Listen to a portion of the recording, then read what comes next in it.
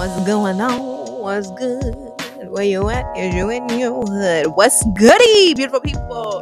It's your girl, Demetria Lydia, the creator and founder of the Meet Preach podcast, where we tackle topics and tell stories to help us live righteously, not religiously. I know y'all missed a kid, and we are indeed back for another episode.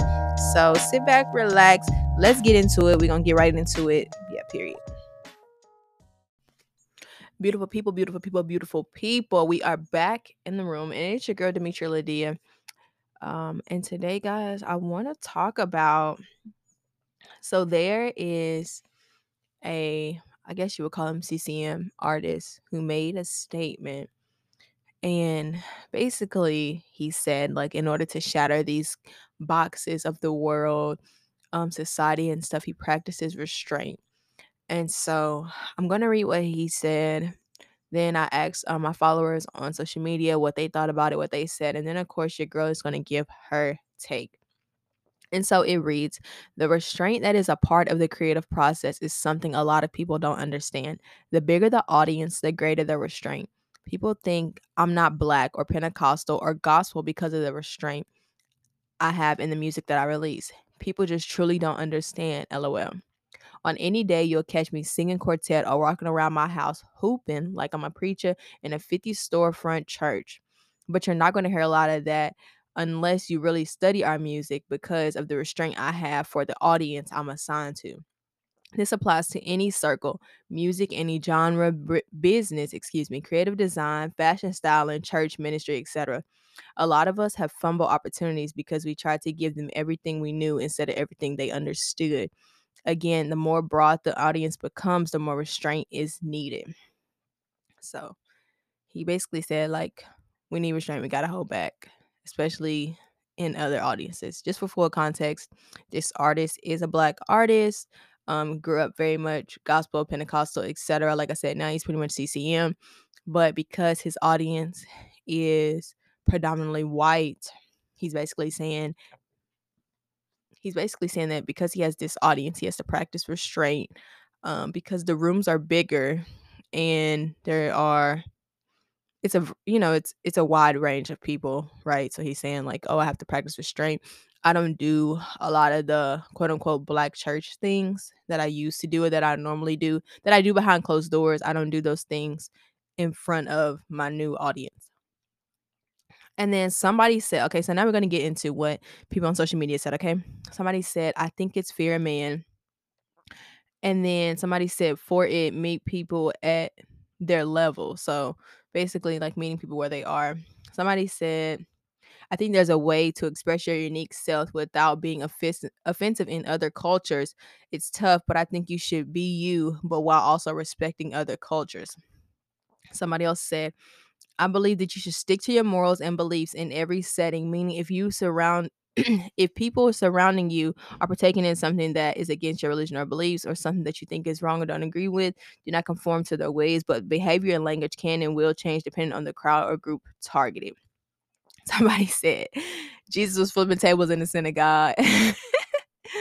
um and then I think I had one more. I can't find it right now, but so that's what most people were saying. So I will say this. While I understand what he meant, where he came from, that can get very tiring, right? Restraining is taxing. How do I know? Because I've done it, right? For much of my life, a lot of things I've done have been in predominantly white spaces, right? Whether it be school, growing up, and I was in gifted and talented programs, I was in choir, and then even in my previous employment, right? Like, it was predominantly white church. Like, I was the only black person there, literally, right? And so people like to call it code switching, right? He says restraint. In essence, it's code switching. So what does that mean? It means that we aren't being our true authentic selves, right? It means that we're not being the people that God had designed and created us to be, so that others can be more so that others can feel more comfortable, right? And do I agree with this post and think it should be done? No. And not just because it's tiring, but because what are we saying if the only way we can be elevated and can be welcome and can feel love in those spaces is if we're not being our true authentic selves, if we're practicing a form of restraint. Now, if it's restraint in the sense of, like being respectable or whatever the case, okay, cool. But, not singing like what's comfortable to you or something, or not singing, in his example, not singing like quartet style or even hoop in an aspect. Not saying that he has to do that 24/7, but there should definitely be, songs where you bring that to the table, because otherwise, how are we as black people, how are we really going to be accepted if we're not being our full and whole selves, right? Um like I said, I know this firsthand, and I can tell you it's so tiring, because especially because, right, if you're practicing this restraint, right, yes, it's going to open door, like you're doing it to open doors, right? You're doing it to make people feel comfortable, but at the same time, you're low key enabling their privilege in a way. Because what happens is, you're already doing these things. Okay, so let me speak from my experience, right? You're already doing these things to make these people, to please these people, to an extent, to kind of make them like you, right? But then that's not good enough, because then they expect this on top of that, and it's like you don't even see the level of restraint and how much of myself I'm holding back, because I know it's not fully welcomed in this space. But then you want X, Y, and Z on top of that, right? And that's not, we talk about, right? The Bible says to love, um, right? You're supposed to, God wants us to love others, especially how he loves you, right? And here's the truth of the matter, right? God loves your whole self. God loves you, whether you speak sometimes in ebonics, whether, you got a God, like, you have gospel in your heart, whether you have a two-step, whatever the case may be, right? If you're real, raw, like, God loves that. God honors that about you, right? God created all of us as individual people for an individual reason, right? Um, at the beginning of the year, I did a sermon series or a teaching series on racism and white privilege, right? The level of restraint that I did in those topics, right? Like, um, in the coming months, I'm going to be posting those clips, but you can even see, watching it back, the level of restraint that I had while teaching it, right? And ironically, even with that level of restraint, even with that level of holding back, people still were not pleased, right? There were some people who didn't like it, who didn't say anything, but then there were some people who didn't like it, said something, and left as well. So I say that to say, one, you're never going to please everybody holding back, for one. And two, how can we really grow in Christian love? How can we really grow as a people if we don't understand all people, right? When we get to heaven, there won't be restraint. It's going to be all people as God created and originally designed us to be, right? Heaven does not have a black people section, a gospel section, a CC. Like, we need to be able to blend.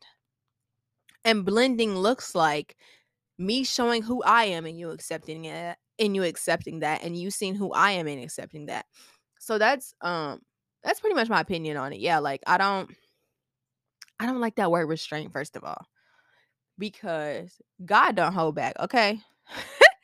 God don't restrain, he propels. Huh? Let me say that again. God does not restrain, he propels, huh? Even when it's slingshot, right? Even if it looked like God, like, whoa, you hold me back. No, boom. I'm propelling you forward, right? And so restraint is just yeah. Yeah. If I was to give anybody any advice, right? If you are working in spaces, matter of fact, I'm gonna give you the perfect example. Mike Todd, right? I know some people like him, some people don't, whatever.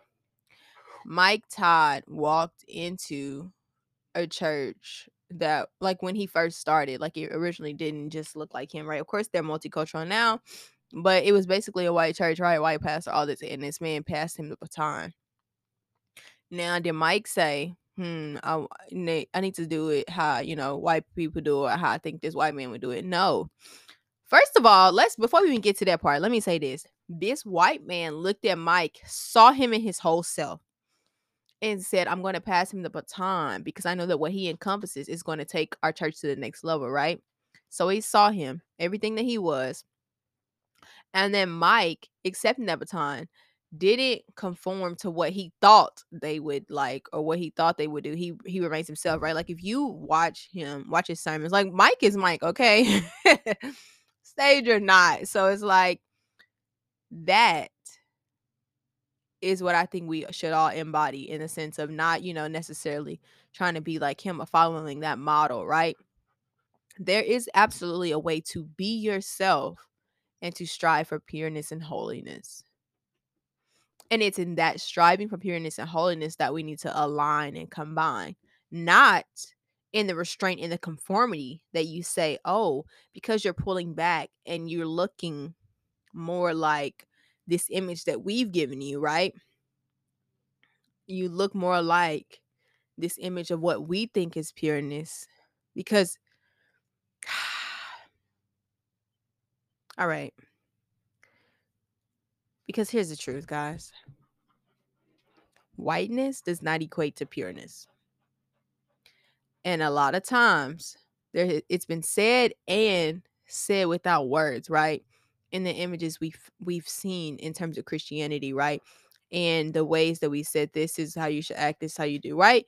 Like I've literally been in rooms, y'all, and seen the whitest disciples who were not white historically. If we look at it, like, and I think it's because when we think of transfiguration or we think of all these types of things, right, we equate light to white, and that was never the case.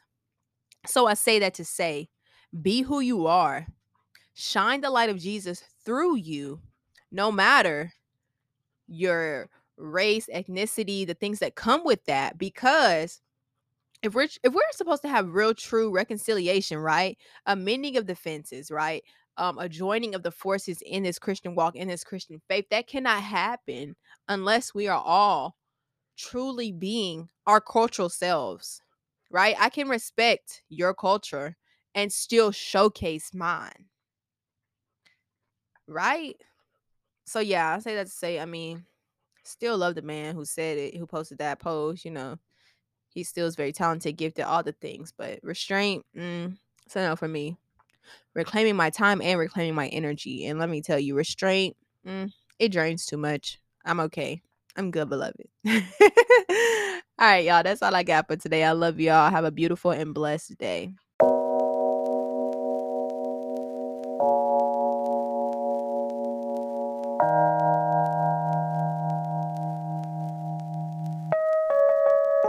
All right, guys, that's a wrap for this episode of the Meach Preach podcast.